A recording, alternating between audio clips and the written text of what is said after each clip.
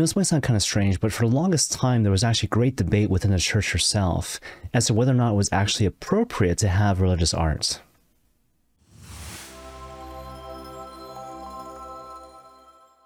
So basically, stepping back to the 8th and 9th centuries, there was this group called the Iconoclasts, which argued quite strenuously that it was entirely inappropriate to have artistic representations of Jesus and the saints.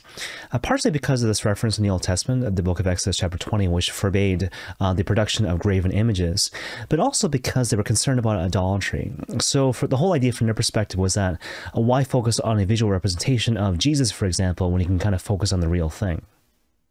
Now, fortunately for all of us, and for all of Christendom, quite frankly, there emerged in the history of the church this great figure named Saint Irenaeus of Lyon, who argued quite successfully that even though it's true that there's this Old Testament prohibition against making graven images, out of respect for God and to prevent idolatry, at the same time, since then, there's been a really significant event in the history of the church, namely the Incarnation.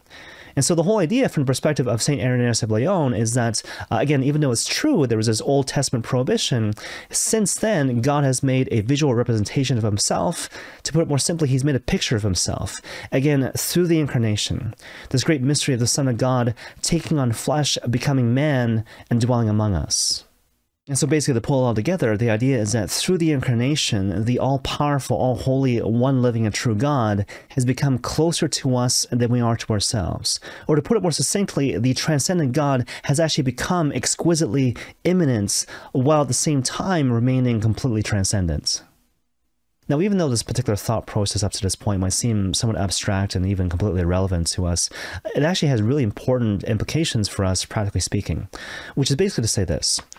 If you want to become close to God, if you want to develop this deep, personal, exquisitely intimate relationship with God, it's not really a matter of holding your breath until you become your perfect or ideal self, which is otherwise known as not your real self, right? Instead, it's about meeting yourself where you're at, and more to the point, being gentle with yourself, being kind to yourself, loving yourself.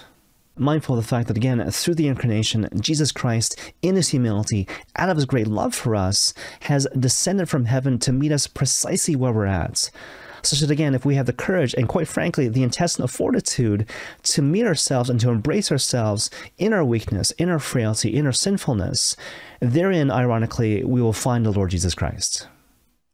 Now, to illustrate the point, think about this really famous parable called the Parable of the Good Samaritan, which you find, of course, in the Gospel of Luke chapter 10. So as a matter of background, this lawyer goes up to the Lord and he asks him a really important question. What must I do to inherit eternal life? In response to which the Lord poses him a question of his own. What do you find in the law? And to his credit, the lawyer answers correctly. So basically what he says is you must love the Lord your God with all your heart, all your soul, all your mind, and all your strength. And on top of that, you must love your neighbor as yourself. Which very naturally gives rise to this question, then who is my neighbor? In response to which the Lord basically tells him the parable of the Good Samaritan. So as you might recall, the story begins with this guy who's traveling from the city of Jerusalem to the city of Jericho. But en route, he is attacked by robbers who strip him and beat him and leave him basically for dead on the side of the road. In the aftermath of which, a couple of guys see him, but then pass him by. So as you might recall, this priest sees him, but again, passes by on the other side of the road. Same thing with this Levite, right? This Levite comes by, sees this poor man, but then crosses on the other side of the road. The only guy who stops to help this man is a Samaritan. And it's meant to be provocative because the Samaritans were basically half-breeds. They had Israelite blood, but at the same time, this blood was actually intermingled with pagan blood. But again, this is the only guy who stops to help the man who's basically lying, dying on the side of the road. And so the Samaritan attends to this guy's wounds. He binds his wounds, pours oil and wine on the wounds, puts them on his animal, and takes him to a local inn. And then tells the innkeeper, look, I'll pay you whatever it takes to take care of this guy and to basically nurse him to full health. Now, at this point, perhaps I might suggest that the way that people typically interpret this parable, again, the parable of the Good Samaritan, is to look at it basically in one of two ways, both of which are actually quite appropriate. And so one way to interpret the parable of the Good Samaritan is to realize that through this parable, God is calling us to imitate the Good Samaritan. To realize that the question of who is my neighbor is not so much a question for out there, but it is meant precisely to be a question directed to myself. Am I a neighbor? Do I recognize my fellow man who is in need in front of my face? And do I correspond to that need by loving this person in concrete circumstances, as opposed to allowing myself to get caught up in issues of culture, ethnicity, or religious affiliation? Now, a second way to interpret this particular parable is to read it as if we ourselves are the wounded guy left for dead at the side of the road. And so from this perspective, who is the Samaritan? The Samaritan represents Christ, and by extension, the Holy Catholic Church, who meets us where we're at and, more to the point, ministers to our woundedness, primarily through the sacraments, such as the sacrament of confession or the Holy Eucharist itself, hence the image of oil and wine that you find in the context of the parable. Now that said, a third way to interpret this particular parable is to read it as if we ourselves are both the Good Samaritan and also the wounded guy at the side of the road, which is basically to say this. All of us, without exception, we've all been wounded in our past. We might not have a certain recollection that that's been the case, but you got to realize that whenever we haven't been loved in the way that we should have been loved, a wound obtains. And so, again, when you think about it like that, all of us have been wounded in a whole variety of different ways, sometimes in grievous ways. Not necessarily because of a lack of goodwill, but rather because those who didn't love us perhaps weren't actually loved themselves. And so it kind of buys into this common expression that you often hear in Catholic circles, namely this notion that hurt people often hurt people. In any case, the sense of woundedness is often further compounded by the fact that in the aftermath of being hurt, we often give into a lie. This lie that the reason why I was hurt in this way, the reason why I wasn't loved, was because of something that I did or failed to do.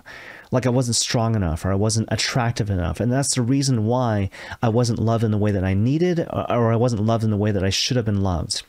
To put it more succinctly, it's basically my fault that I wasn't loved in the way that I needed to be loved, which often gives rise, of course, to depression, self-hatred, and perhaps even self-loathing.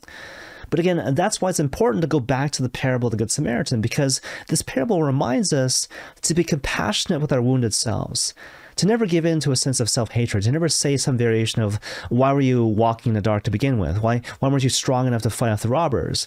But again, to be compassionate with this person, to be gentle with yourself, to love yourself, mindful of the fact that what is the great exhortation? Not simply to love our neighbor full stop, but specifically to love our neighbor as ourselves. One final example, and I'll kind of end with this. So, as many of you know, I often refer to the example of Sister Miriam James Heidland from the Sisters of Our Lady of the Blessed Trinity, if only because she is just an extraordinary example of the Catholic thing. But anyways, as many of you know, she suffered from enormous trauma when she was a young girl, as a result of which she found it tremendously difficult for the longest time to kind of face her younger self, right? And so as a result, just to kind of paraphrase, she would say that she was ashamed of her younger self, and then that her younger self was basically not welcome at her table, if you will. Fortunately, though, after years of prayer and therapy and introspection, she got to the point where she could fully embrace her younger self. So again, this is sort of a loose paraphrase, but basically what she says is that she got to the point where she could look at her younger self in the eye and imagine herself holding the face of her younger self in her hands and saying to her some variation of, it's okay, I love you. I'm not ashamed of you anymore. I'm not embarrassed by you. And you're welcome to be at this table. You are welcome to be at this table. And what do we find in this but shades of what we've been talking about before? What must I do to inherit eternal life? What must I do to be happy, to be free, to be joyful? You must love the Lord your God with all your heart, all your soul, all your strength, and all your mind. But on top of that, you must love your neighbor as yourself. And may God bless you all.